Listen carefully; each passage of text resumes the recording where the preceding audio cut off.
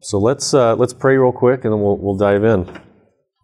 Father, we thank you so much for this time that we can spend together. We thank you for giving us this day of rest to gather together.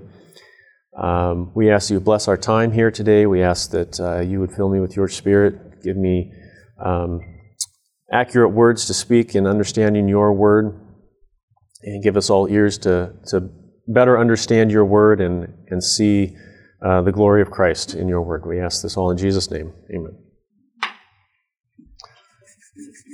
All right, so week one was looking at the Garden of Eden.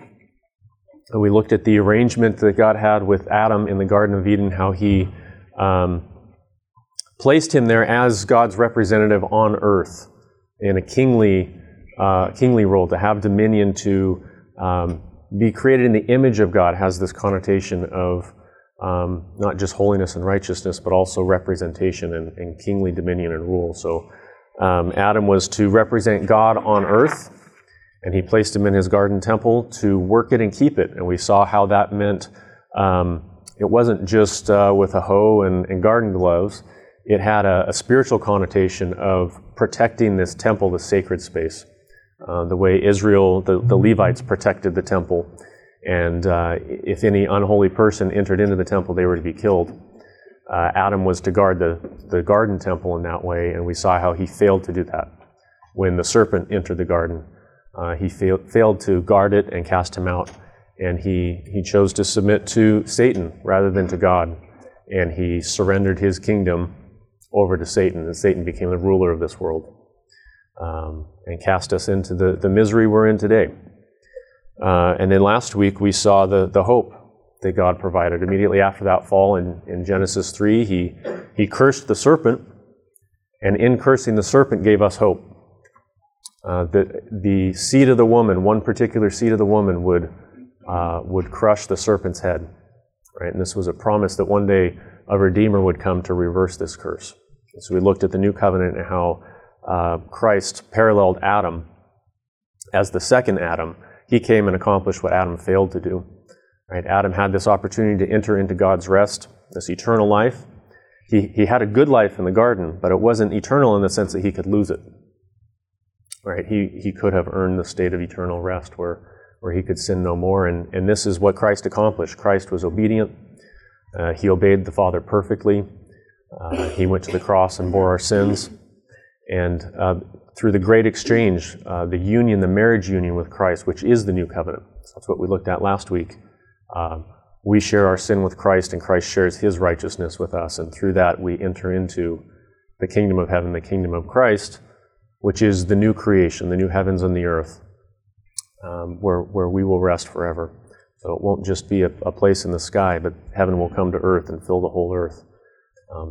That was the original hope of creation. So Christ has earned that for us, that he's won that for us, and he has transferred us to the kingdom of his beloved Son. So that's the two parallels. Those are the two covenants that determine man's eternal state. The covenant with Adam, covenant with Christ. Those are the two covenants that determine our eternal state. The rest of the covenants we're going to look at do not determine one's eternal state, but they are related in various ways to the other covenants. So the covenant we're looking at today is the Noahic Covenant. So we had you read as homework this last week, Genesis 6 through 9. So we're going to read little portions of it here and unpack that. But the state in which we're left after the fall is man lived a long time at this point. Adam was around 900 years old, and most people were somewhere in that ballpark. It's actually pretty interesting to look at a chart mapping out from Genesis 5 and whatnot the ages of everyone and kind of see where they overlap and where they align. Adam died about 120 years before Noah was born. So we kind of think of them as pretty far apart, but they actually weren't that far apart. But if you live to be 900 years and your heart is wicked, you can accomplish a lot of sin in that amount of time. And mankind working together for that many years can really accomplish a lot of sin and wickedness. So that's the world in which we find ourselves in Genesis 6. God says, "The Lord saw that the wickedness of man was great in the earth, and that every intention of the thoughts of his heart was only evil continually. And the Lord regretted that he had made man on the earth, and it grieved him to his heart. So the Lord said, I will blot out man, whom I have created from the face of the land, man and animals and creeping things and birds of the heaven, for I am sorry that I have made them." But Noah found favor in the eyes of the Lord. That word "but" has big connotations in the Bible, right? We see it in Romans, we see it elsewhere. Man's sin, but God, right? It's a hallmark of His grace, but God intervenes in His grace to find favor in Noah, which meant he was gracious to Noah.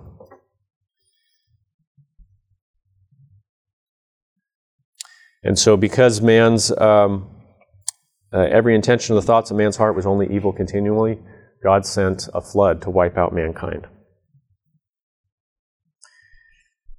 Now, the question was, in the midst of this wickedness, was there any righteousness? Was there any hope?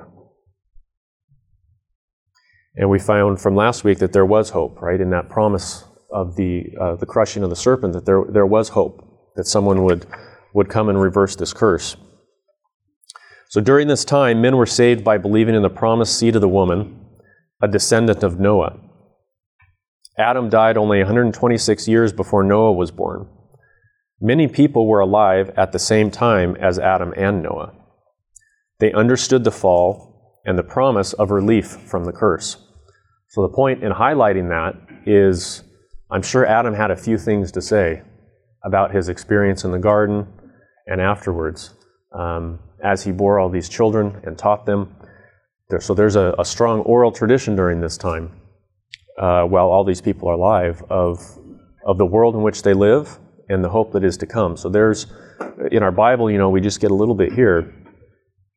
These guys during this time didn't have the Bible written, but they had this oral tradition, and they actually had prophets as well. So Enoch was one of them. When Enoch had lived 65 years, he fathered Methuselah. Enoch walked with God after he fathered Methuselah 300 years, and had other sons and daughters. Thus all the days of Enoch were 365 years. Enoch walked with God, and he was not, for God took him. So this is similar to Elijah later, where he actually was translated, they call it, to heaven without dying. A very rare occurrence.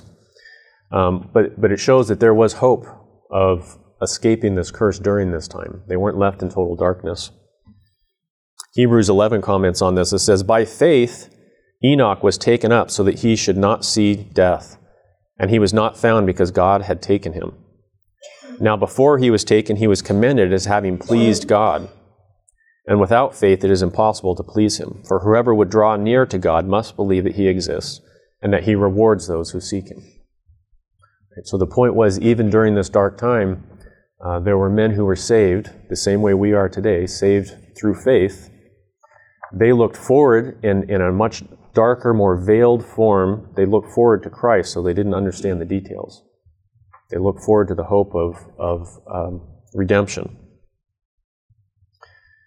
Jude says, "It was also about these," talking about wicked sinners in a variety of ways, "that Enoch, the seventh from Adam, prophesied, saying, Behold, the Lord comes with 10,000s of his holy ones, to execute judgment on all, and to convict all the ungodly of all their deeds of ungodliness that they have committed in such an ungodly way, and all the harsh things that ungodly sinners have spoken against him." So this is not an account that we have in the Bible. This actually comes from the book of Enoch, which comes from kind of the intertestamental period before the New Testament. It's not an inspired book, but it is said to be a written version of an oral tradition that had been passed down for many, many, many years. But what Jude records here is inspired. So we know at least that part of the book of Enoch is accurate, if not the whole thing. But it gives more light into what's going on during this time. And that's something to keep in mind. We get, again, a snippet, but there's a whole lot more happening in these people's lives than the few sentences that we get in the Bible. God is speaking to them through various prophets and working in their lives and teaching them things. Then it says, when Lamech had lived 182 years, he fathered a son and called his name Noah, saying, out of the ground that the Lord has cursed, this one shall bring us relief.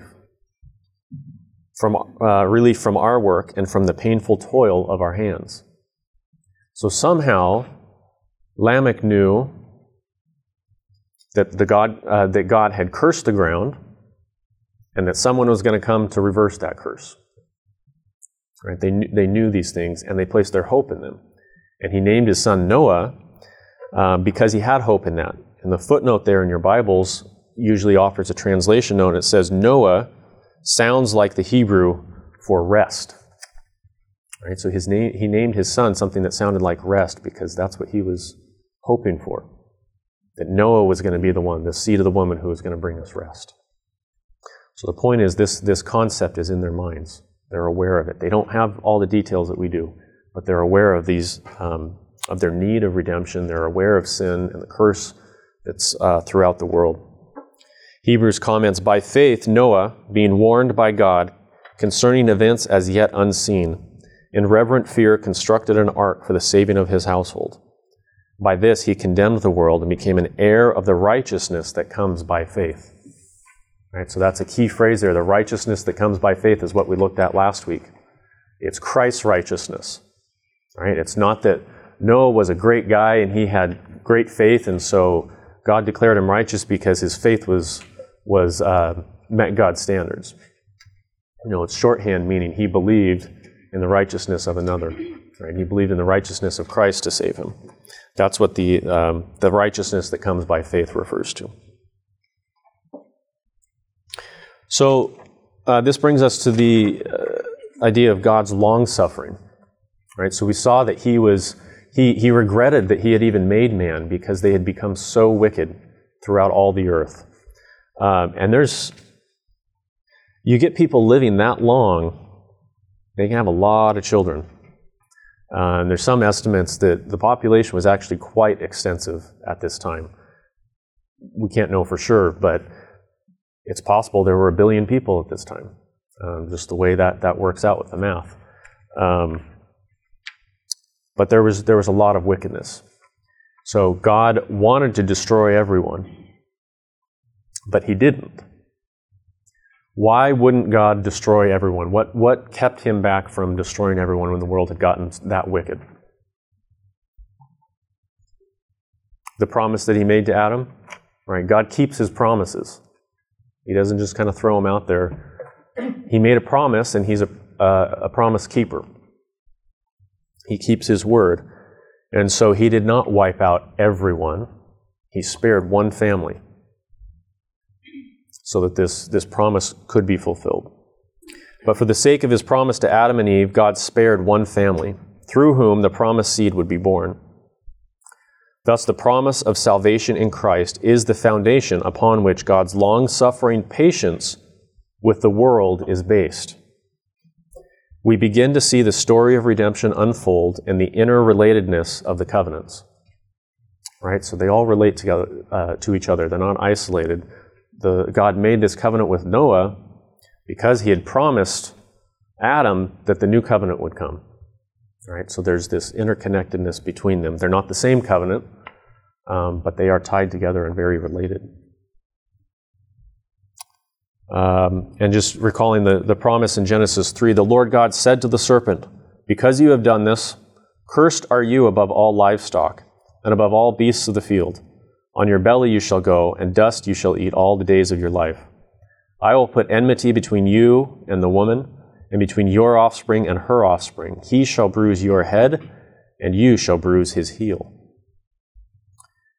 And then Genesis 6 here, for behold, I will bring a flood of waters upon the earth to destroy all flesh, in which is the breath of life under heaven. Everything that is on the earth shall die.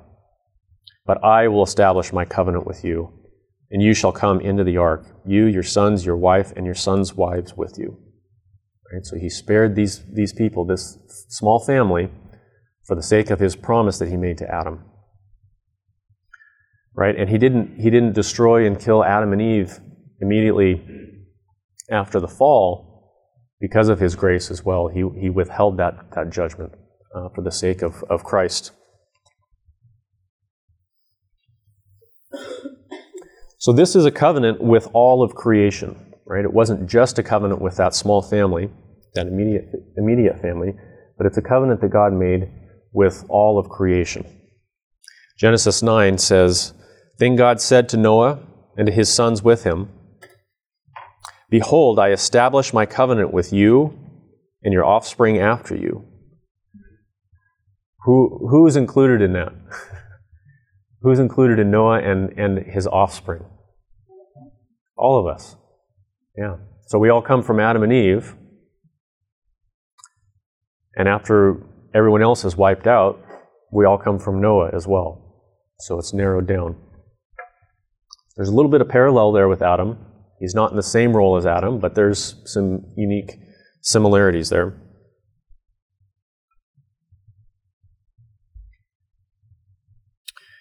And with every living creature that is with you, the birds, the livestock, and every beast of the earth with you, as many as came out of the ark. It is for every beast of the earth. I establish my covenant with you, that never again shall all flesh be cut off by the waters of the flood, and never again shall there be a flood to destroy the earth. So God established a covenant with Noah as the head of all his future descendants. That's all of us today. And every living creature on the earth, to never again destroy all flesh through a worldwide flood, irrespective of man's obedience. Right? So this is an important point. This is a gracious covenant in many ways, especially in the fact that it does not depend on Noah keeping the covenant. It doesn't depend on us keeping the covenant.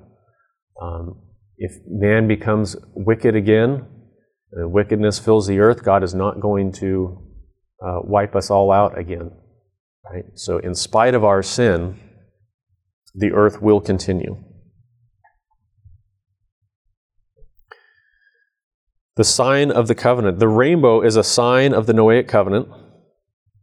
It refers to a bow and arrow. So when he says, my bow will be in the clouds, the allusion there is like a bow and arrow, a weapon of war. But this bow is not pointed at man as a threat. It's actually pointed up towards God. So this evokes the idea of what's called a self-maledictory oath. So it's a fancy phrase, but it refers to, we'll look at a passage here in a minute, when people made covenants, especially back then, it was a very, very serious matter. Oftentimes it was a matter of life and death. It was an agreement to keep these terms, and if you don't, you could lose your life.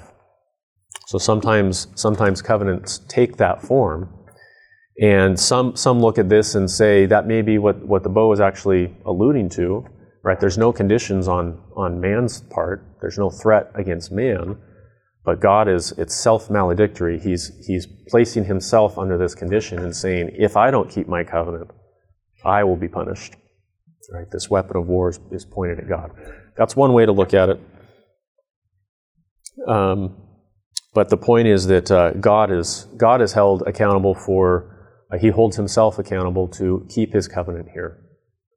It's not on us to maintain this covenant so that God won't destroy us.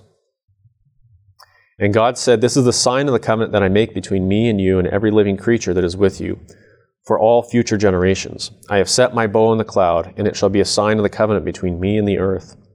When I bring clouds over the earth and the bow is seen in the clouds, I will remember my covenant. Right? This is a sign to God, not just to us. It says, I will remember my covenant that is between me and you and every living creature of all flesh. And the waters shall never again become a flood to destroy all flesh. When the bow is in the clouds, I will see it and remember the everlasting covenant between God and every living creature of all flesh that is on the earth. God said to Noah, "This is the sign of the covenant that I have established between me and all flesh that is on the earth." So the next passage, Jeremiah 34, verse 8, is an example of this kind of self-maledictory oath. It says, "The word that came to Jeremiah from the Lord after King Zedekiah had made a covenant with all the people in Jerusalem to make a proclamation of liberty to them, that everyone should set free his Hebrew slaves, male and female, so that no one should enslave a Jew, his brother. You recently repented and did what was right in my eyes by proclaiming liberty, each to his neighbor, and you made a covenant before me in the house that is called by my name. But then you turned around and profaned my name when each of you took back his male and female slaves, whom you had set free according to their desire, and you brought them into subjection to be your slaves. Therefore, thus says the Lord, you have not obeyed me by proclaiming liberty, every one to his brother and to his neighbor. Behold, I proclaim to you liberty to the sword, to pestilence, and to famine, declares the Lord. I will make you a horror to all the kingdoms of the earth. And the men who transgressed my covenant and did not keep the terms of the covenant that they made before me, I will make them like the calf that they cut in two and passed between its parts. The officials of Judah, the officials of Jerusalem, the eunuchs, the priests, and all the people of the land who passed between the parts of the calf. And I will give them into the hand of their enemies and into the hand of those who seek their lives. Their dead bodies shall be for food for the birds of the air and the beasts of the earth." So does anybody have any idea what he's talking about? The parts of the calf that you pass between. Yeah.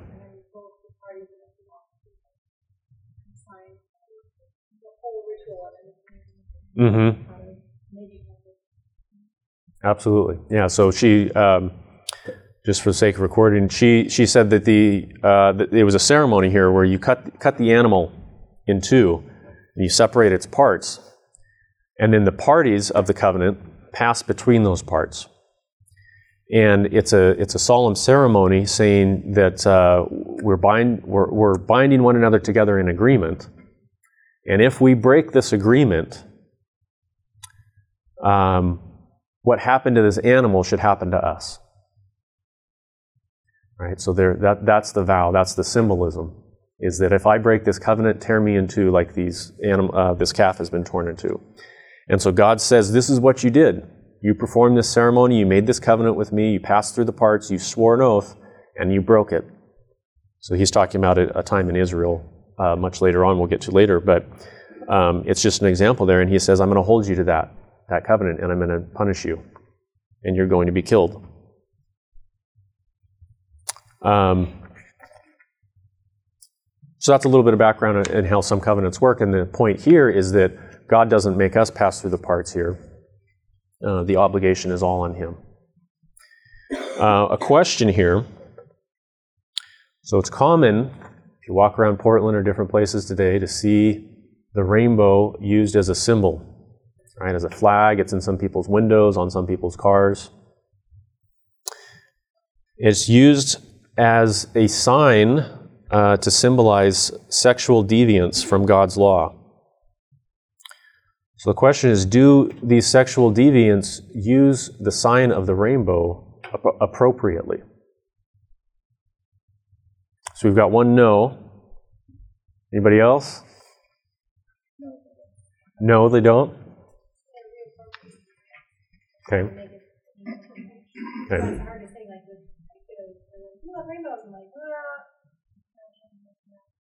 Yeah. So they are definitely reappropriating it. There is a small sense in which it is relevant and I won't say accurate, but relevant to the way in which they're using it, because it is a sign that God is not going to wipe out the world because of that kind of sin. It is a sign of God's long-suffering towards that wickedness. It's a sign of his long-suffering towards our culture. But as we'll see later, it will come to an end at some point.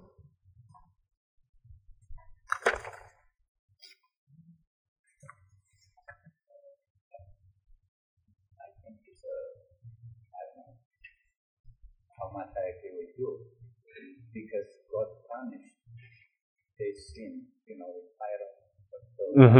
So you cannot say that he keep it. Correct. Yeah. So he destroyed. When that reached so far. Yes.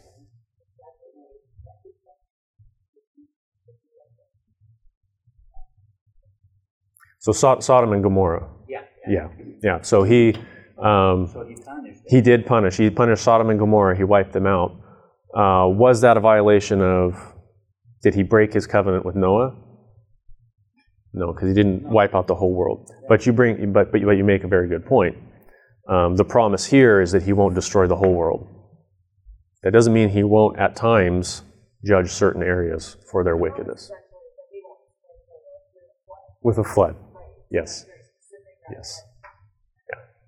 And the connotation is also he's not going to, until the end, wipe us all out again with something else either.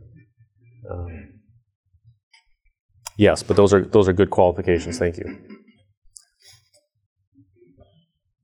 So when God makes this covenant with Noah, I mentioned there's some similarities with Adam. Right? We don't want to say he's a second Adam, because that's what the Bible refers to Christ as, right? That's reserved for Christ. But there are some similarities here.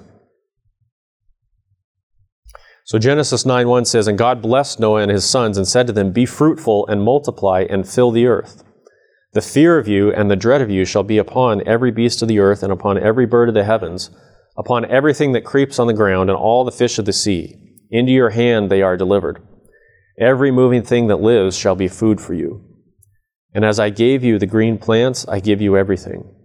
And you, be fruitful and multiply, increase greatly on the earth, and multiply in it." And then going back to Genesis 1, it says, "Then God said, Let us make man in our image, after our likeness, and let them have dominion over the fish of the sea, and over the birds of the heavens, and over the livestock, and over all the earth, and over every creeping thing that creeps on the earth." So God created man in his own image. In the image of God he created him. Male and female he created them.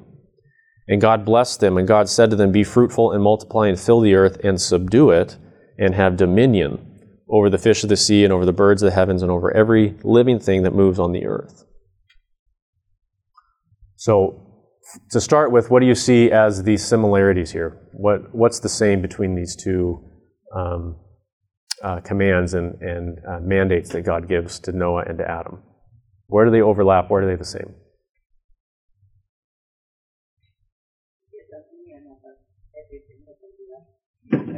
So dominion. Dominion, but how is that?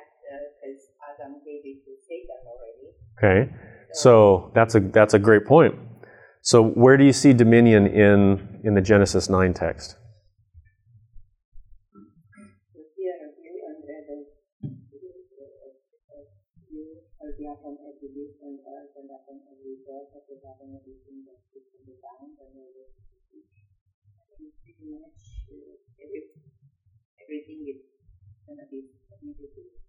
Yeah, it's interesting. God says that He'll place the fear of man in the animals and deliver them over.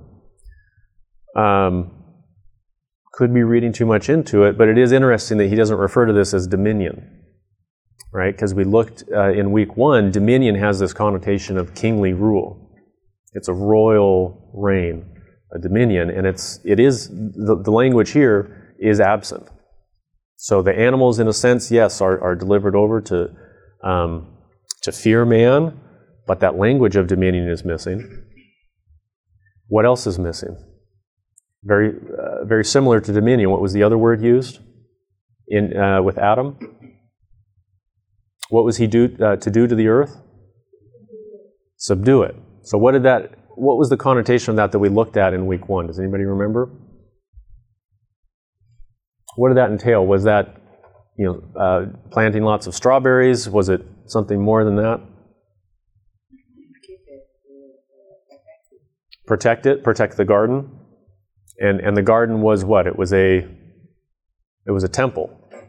Okay, so this was a very unique task that Adam had. He was to subdue the world in the sense of protecting the temple, and he was to subdue, for example, Satan when he came in. and tempted, and he brought sin into the temple, he was to subdue that and cast it out. And I think it's noteworthy that when he gives this mandate to Noah, he does command him to be fruitful, to multiply, fill the earth. Then he leaves off and subdue it. He doesn't include that there. And I think that's because of what we looked at in week 1, that dominion, that kingly rule, and that task to subdue the world, it was all tied in with the garden. Right? That was a unique, it wasn't just something that you do in the world, it was tied to this garden, to God's presence, to protecting and spreading God's presence through the earth. And that's something that was lost. Right? Adam and Eve were cast out of Eden. They were, an angel guarded their way so they couldn't come back in. They weren't allowed to come back in. And so, although Noah is given a similar task to fill the earth, it doesn't have the exact same role as Adam because it's missing that garden temple element of it. Right? He's, which is very important. Right? Noah is not working for that rest that Adam was. He doesn't have the hope of eternal life if he obeys perfectly that Adam did. So their tasks are slightly different. Does that make sense at all? It's interesting too because it almost seems like the final nail in the curse because now humans and all living creatures are enemies. Like, if you like reading this, it brings to mind like before the flood, we're not enemies with the animals, but we are now. And I think that's pretty fascinating that there was still this time where there was a slightly more idyllic world, and this makes it very clear that the whole world has completely changed. Like our world now represents the full sin of what we have wrought with Adam's disobedience. That's a really interesting thing. Absolutely.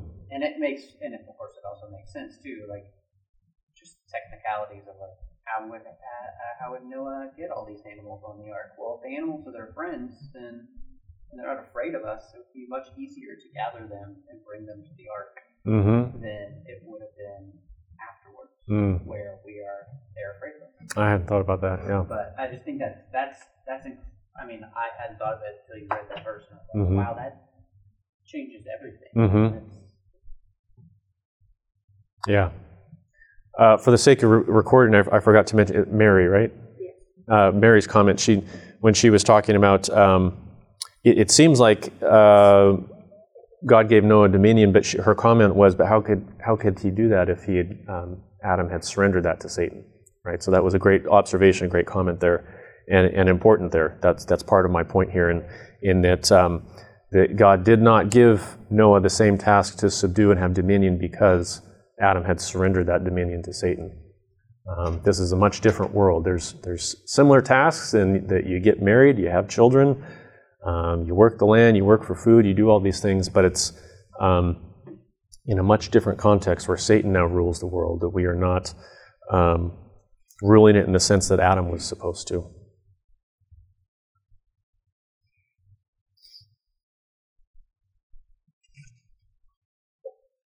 So an important observation from that is when we are saved in Christ, we're not put back into the Garden of Eden to fulfill Adam's task, to fulfill his mission.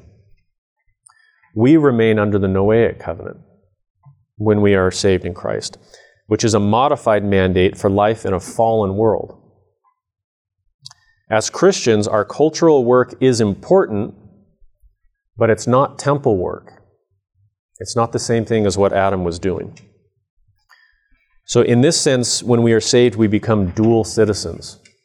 Right? We continue to live in this fallen world under the Noahic Covenant,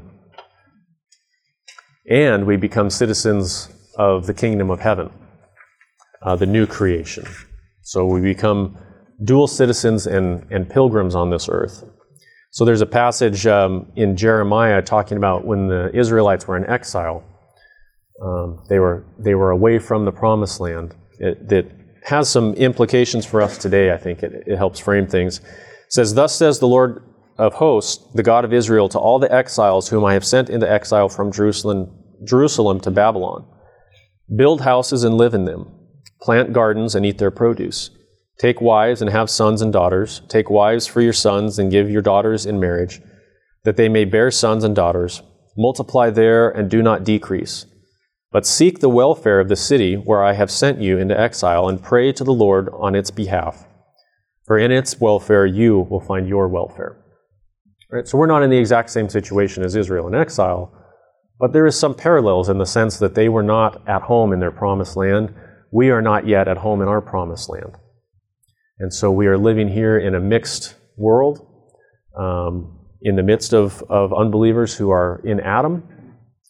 But that's the point of the Noahic Covenant, is that we live together with them on this earth until Christ returns. And so the point of this covenant is what we can call common preservation. Right? The Noahic Covenant was a covenant of common preservation for elect and reprobate man to live together. It provides a stable backdrop for the unfolding history of redemption and will continue until Christ returns in final judgment. Then Noah built an altar to the Lord and took some of every clean animal and some of every clean bird and offered burnt offerings on the altar. And when the Lord smelled the pleasing aroma, the Lord said in his heart, "I will never again curse the ground because of man, for the intention of man's heart is evil from his youth. Neither will I ever again strike down every living creature as I have done. While the earth remains, seed time and harvest, cold and heat, summer and winter, day and night shall not cease." And this is alluded to later in Jeremiah 33. Says, "The word of the Lord came to Jeremiah. Thus says the Lord, if you can break my covenant with the day and my covenant with the night, so that day and night will not come at their appointed time, then also will my covenant with David my servant may be broken, so that he shall not have a son to reign on his throne. And my covenant with the Levitical priests, my ministers.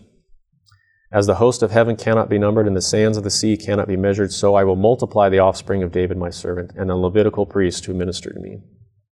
The word of the Lord came to Jeremiah, have you not observed that what these people are saying?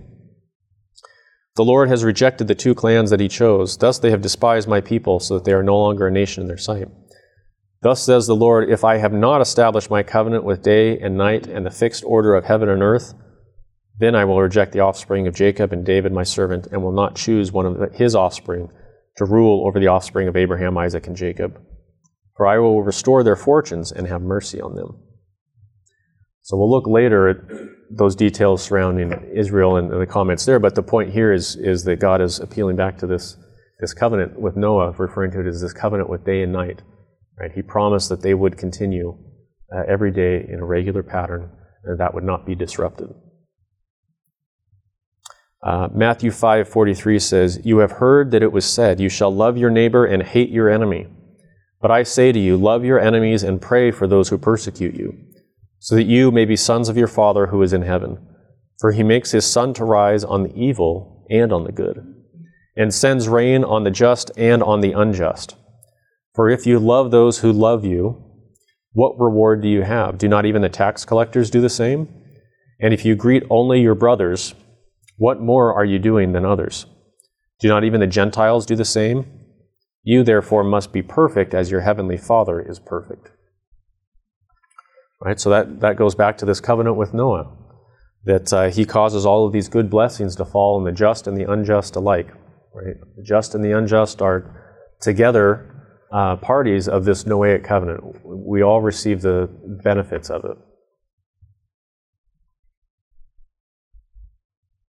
So another part of this covenant that we see is the concept of retributive justice. Right? This goes back to before this covenant, before the flood, how wicked man was, only thinking evil continually. And in response to the violent nature of life before the fall, God states that men must administer retributive justice for violence done to image bearers. Genesis 9:5 says, "And for your lifeblood I will require a reckoning. From every beast I will require it, and from man. From his fellow man I will require a reckoning for the life of man. Whoever sheds the blood of man, by man shall his blood be shed. For God made man in his own image."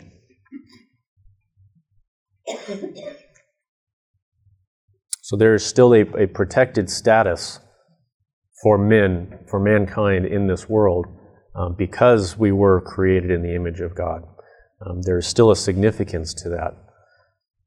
And punishment will come for those who destroy that image. Some later passages kind of elaborate upon this concept of life for life. "Whoever takes a human life," so this is part of Mosaic law here, "whoever takes a human life shall surely be put to death. Whoever takes an animal's life shall make it good, life for life. If anyone injures his neighbor, as he has done, it shall be done to him. Fracture for fracture, eye for eye, tooth for tooth. Whatever injury he has given a person shall be given to him. Whoever kills an animal shall make it good, and whoever kills a person shall be put to death. When men strive together and hit a pregnant woman so that their child come out, but there is no harm, the one who hit her shall surely be fined, as the woman's husband shall impose on him, and he shall pay as the judges determine. But if there is harm, then you shall pay life for life, eye for eye, tooth for tooth, hand for hand, foot for foot, burn for burn, wound for wound, stripe for stripe. The judges shall inquire diligently, and if the witness is a false witness and has accused his brother falsely, then you shall do to him as he had meant to do to his neighbor, his brother. So you shall purge the evil from your midst. And the rest shall hear and fear, and shall never again commit any such evil among you. You shall not pity. It shall be life for life, eye for eye, tooth for tooth, hand for hand, foot for foot."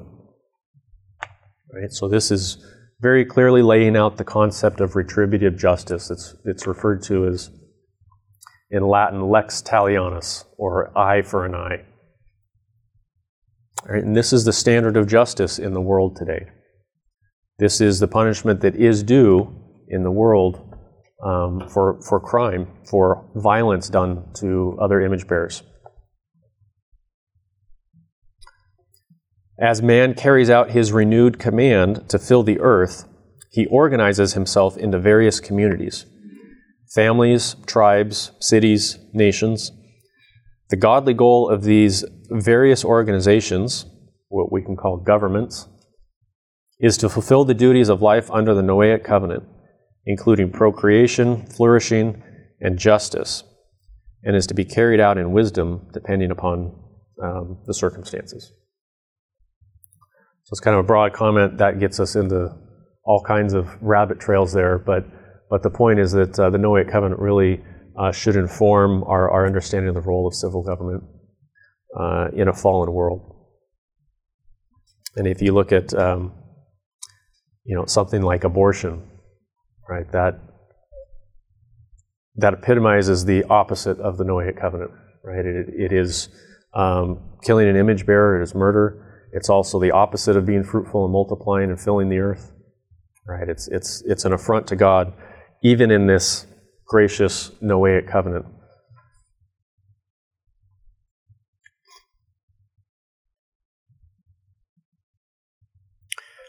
So this judgment that God sent onto the world in this flood, it was a foreshadow of the final judgment. The flood was a type of the final judgment. Luke 17 says, "Being asked by the Pharisees when the kingdom of God would come, he answered them, 'The kingdom of God is not coming in ways that can be observed. Nor will they say, Look, here it is, or there, for behold, the kingdom of God is in the midst of you.' And he said to the disciples, 'The days are coming when you will desire to see one of the days of the Son of Man, and you will not see it. And they will say to you, Look there, or look here. Do not go out or follow them. For as the lightning flashes and lights up the sky from one side to the other, so will the Son of Man be in his day. But first he must suffer many things and be rejected by this generation. Just as it was in the days of Noah, so it will be in the days of the Son of Man. They were eating and drinking and marrying and being given in marriage until the day when Noah entered the ark and the flood came and destroyed them all. Likewise, just as it was in the days of Lot, they were eating and drinking, buying and selling, planting and building.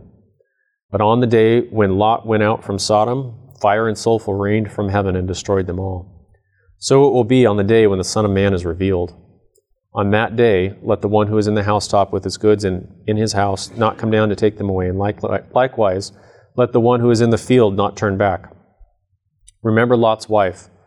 Whoever seeks to preserve his life will lose it, but whoever loses his life will keep it. I tell you, in that day there will be two in one bed, one will be taken and the other left. There will be two women grinding together, one will be taken and the other left. And they said to him, Where, Lord? He said to them, Where the corpse is, there the vultures will gather. Right, so the idea here is that it's a type of the final judgment. Just as Sodom and Gomorrah were judged, just as the world was judged in a flood, so at the end of the age, when Christ returns, the world will be judged.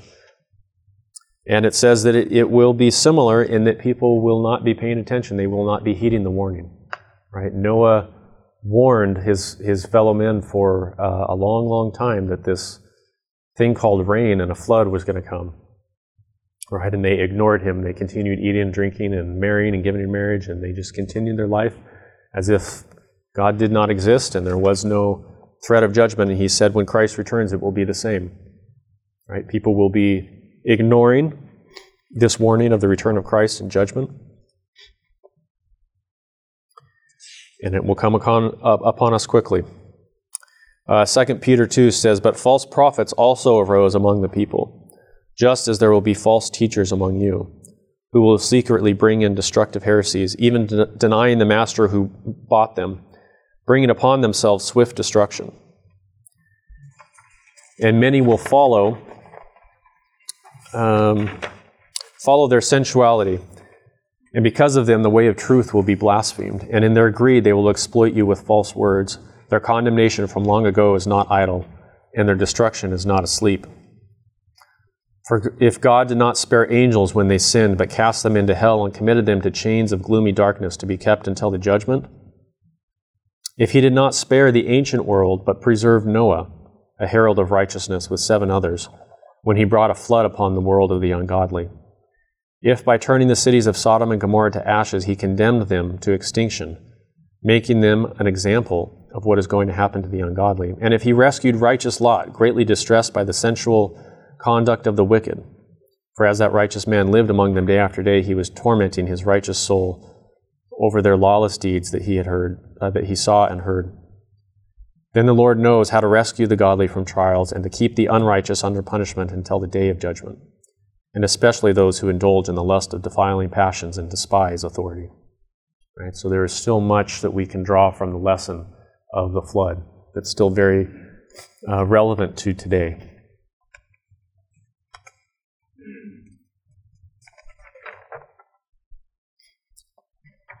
There's an artist, I can't remember what his name is now. I forget the style of his drawings, but they're very stark black and white, almost kind of like wood engravings, but not quite. And anyways, he's got he's got two parallel images. One is Noah building the ark before the flood. And he's got, this giant saw, and he's just, working away, building this giant boat, and that's what he's dedicating his time to and his energy to, is to prepare for this coming judgment. And then the next image is after the flood and the waters have receded, and you just see all the corpses, all these dead bodies littered all over and the ark, stuck in the mountaintop there with the sun coming through. And it's just a very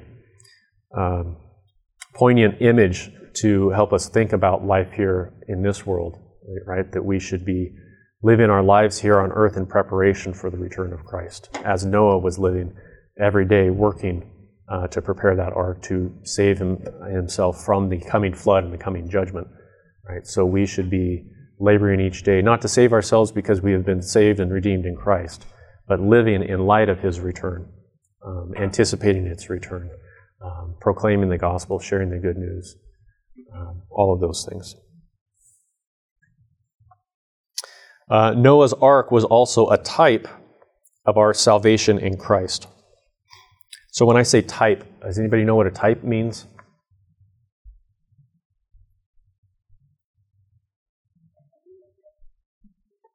Like an image, yeah, absolutely. And so in this context, it's an image that God has set up in his providence in history, something that happened before Christ in history that he ordained, and it's to represent something of Christ in the new creation by way of analogy and also escalation. It's greater than. So as we look through these other covenants, we'll start to see more and more types, more and more images and foreshadows of Christ. And so the ark was one of those. 1 Peter 3 says, "For Christ also suffered once for sins, the righteous for the unrighteous, that he might bring us to God, being put to death in the flesh, but made alive in the Spirit, in which he went and proclaimed to the spirits in prison, because they formerly did not obey, when God's patience waited in the days of Noah, while the ark was being prepared, in which a few, that is 8 persons, were brought safely through water. Baptism, which corresponds to this, now saves you, not as a removal of dirt from the body, but as an appeal to God for a good conscience, through the resurrection of Jesus Christ, who has gone into heaven and is at the right hand of God, with angels, authorities, and powers, having been subjected to him." And this can actually be a bit of a difficult passage, but baptism here is understood as part of our profession of faith in Christ, right? So it's not the sprinkling of water that saves, Peter's saying, but it's your union with Christ through faith that now saves you. And so Christ is our ark, right? As Noah was saved in the ark that he built from the flood, we are saved in Christ. We are protected from that judgment that will come if we are found in Christ, as we talked about last week. So that's kind of it in a nutshell. We've got a little bit of time here. Does anybody have any questions from anything we went over here, anything you did in your reading this week, anything you've ever come across that I didn't touch on that you've got questions about related to any of this?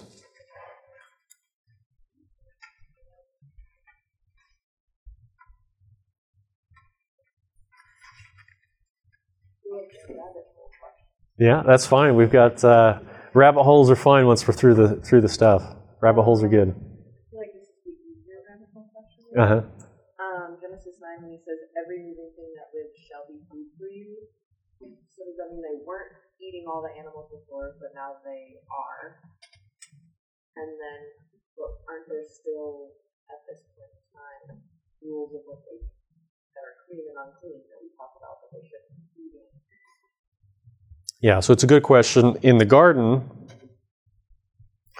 he says he gives all the plants as food for them. Right? He doesn't mention the animals. I think a safe deduction from that is that they weren't eating the animals. There was also the idea there wasn't death before the fall. So yes, it does seem like, yes, this is now something that they can eat. And it's also interesting, I didn't get into it, but the flood totally changed the kind of structure of the whole world's climate and everything. Before that, it was, it hadn't yet rained, and there was an expanse of water above, and it was kind of like a greenhouse. And different botanists and things have seen that you can actually build a greenhouse and put like a layer of water on top of the greenhouse so that the sun is filtered through a thick layer of water, and it completely changes what goes on inside of the garden. It's inside of the greenhouse, plants flourish much more abundantly. Right, the sun's rays are not killing all what we know now as the bacteria and things like that grow, and so plants are just a lot healthier and bigger and more vigorous because this light is filtered. And we look at man, lived 900 years before. It was just a very different environment, and so our bodies were different, the climate was different, and probably diet needs were a little bit different. And our need for animal protein, could very much be a reflection of this changed environment and changed bodies and everything. So there's something to it. The other part of your question, the clean and unclean. Yeah.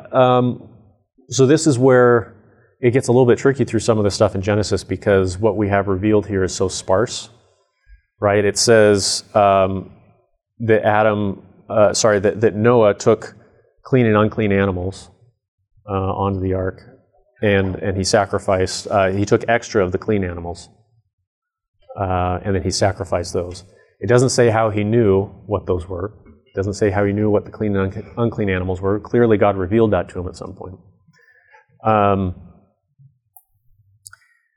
And it doesn't necessarily say whether they were restricted from eating the way that Israel was later restricted from eating.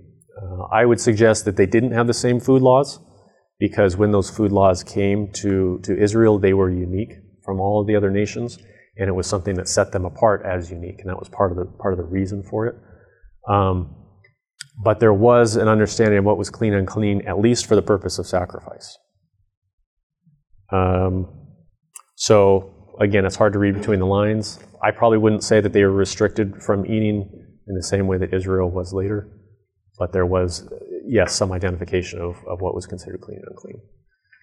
And also, it's interesting to keep in mind, so what we have in Genesis was actually part of what they call the Pentateuch, the Torah, the first 5 books. They were all written at the same time. So it's not like the Genesis account was written by Adam, right, and then passed down. It was written by Moses. So God revealed these things to Moses. And so the point is that all of this was given together with the rest of the books of Moses. And so when it says clean and unclean, that's written for Israel as an audience. Maybe they referred to it as something else back in Noah's day, but Moses calls it clean and unclean because they have the rest of Mosaic law and they know what that means. So there's a lot of that you keep in mind as you're reading Genesis, keeping in mind like this is written for Israel in that context. So, any other? Yeah.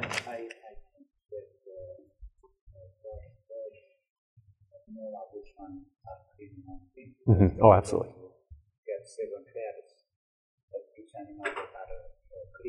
Yes. To eat, and they said to eat or to bring the sacrifice. Mm-hmm. Yeah, God had to have told him what it was. Yeah, absolutely. Absolutely, yeah. Anybody else? Any other rabbit trails? You said you got a couple. All the verses about like eye for an eye, tooth for a tooth, and being put to death, like about, is that basically God saying, the death penalty is, because I've heard both sides from a Christian perspective. Yeah. Like, yes, this is why we should be for the death penalty. No, this is why we shouldn't be. And is this strictly for the Old Testament? Mm-hmm. And now that Jesus came, these things no longer apply. Or I don't know. Yeah. So the question was, how do we think about the death penalty as Christians? Right? How does that apply today? Is that just an Old Testament thing? Did the coming of Christ and the death and resurrection of Christ change that in some way? So there are a lot of layers to that question. So I'll try to hit all of them if I can. The other passages that I read were from Mosaic law from the Old Covenant. So we'll get to that later. That covenant has ended, right? And it was for Israel uniquely. So we're not under the Old Covenant. We're not under Mosaic law. But they do seem to be expounding upon and elaborating what God said to Noah, right? So they're elaborating upon and giving more detail what it means, life for life. And as we've seen today, we are still under the Noahic Covenant, right? So that command in Genesis 9, that murderers should be put to death, is still applicable today, right? Even though it was given in the Old Testament. And so that's part of what we want to learn in this class is that it's more nuanced and complicated than just Old Testament, New Testament. Right? As we look at the Old Testament, there's a lot of different things going on, a lot of different covenants that relate to us in different ways. There's this covenant with Adam in the garden. There's this covenant with Noah, with Abraham and David. And so it's not all just one thing that we put aside. Some of it has expired, gone away. Some of it hasn't. Some of it continues. And so I would say the command God gave to Noah, insofar as we're still under this Noahic covenant, it still applies today, right? That murderers should be put to death. And then those passages from the Old Covenant kind of elaborate and give us greater clarity on that. The other question is, though, is how does that relate to the coming of Christ, right? And mercy and grace and forgiveness and turning the other cheek. So this gets a little more complicated, but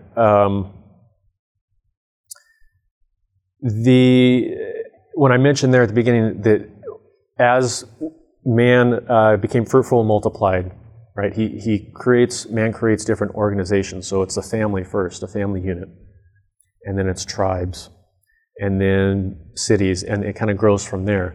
But this command to put the murderer to death, it's not just something given to like a nation or a president or something like that. It actually is given to individuals. And as life was unfolding, it was individuals and families' responsibilities to carry out this task. And so if you look in the history of Israel, in these tribal cultures, you have what's called the next of kin, right? That's basically your legal representative in your family if something were to happen to you. So your brother, for example, or somebody like that. And if somebody was to die, their brother, their next of kin, they were obligated to they were the avenger of blood. And it wasn't that they called the police and the police came and dealt with it. They were the ones responsible for carrying out this command to execute the murderer. Now, the reason I mention that is because if you look at it in that light, there's a more personal, individual element to it where forgiveness makes a little bit more sense and can play more of a role, because it is that personal dynamic relationship where it is the family that is acting on behalf of the deceased. And they're the offended party. And if the murderer were to come to them in repentance and ask for forgiveness, in that context, it might make sense to extend forgiveness because of the forgiveness we found in Christ. But in the context where that kind of dynamic has been removed, and that kind of interpersonal type of vengeance is foreign from our minds, we see these as crimes against the state. And in that context, it's a little more difficult to say, well, the state should reflect the kingdom of Christ, right? And so everybody should be forgiven. Well, in that context, that becomes a little more difficult. What's the state to do? Is there no crime any longer? And so, generally speaking, in more abstract, civil government should reflect the Noahic Covenant. And then in interpersonal dynamics there, to the extent that individual offenses occur, we want to reflect the love that Christ has shown us and be willing to forgive those who ask for forgiveness. So it's kind of a nuanced answer, but that's how I tend to look at that.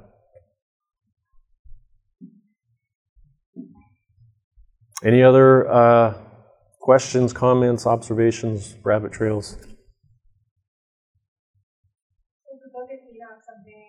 That is a good resource to look into, or no?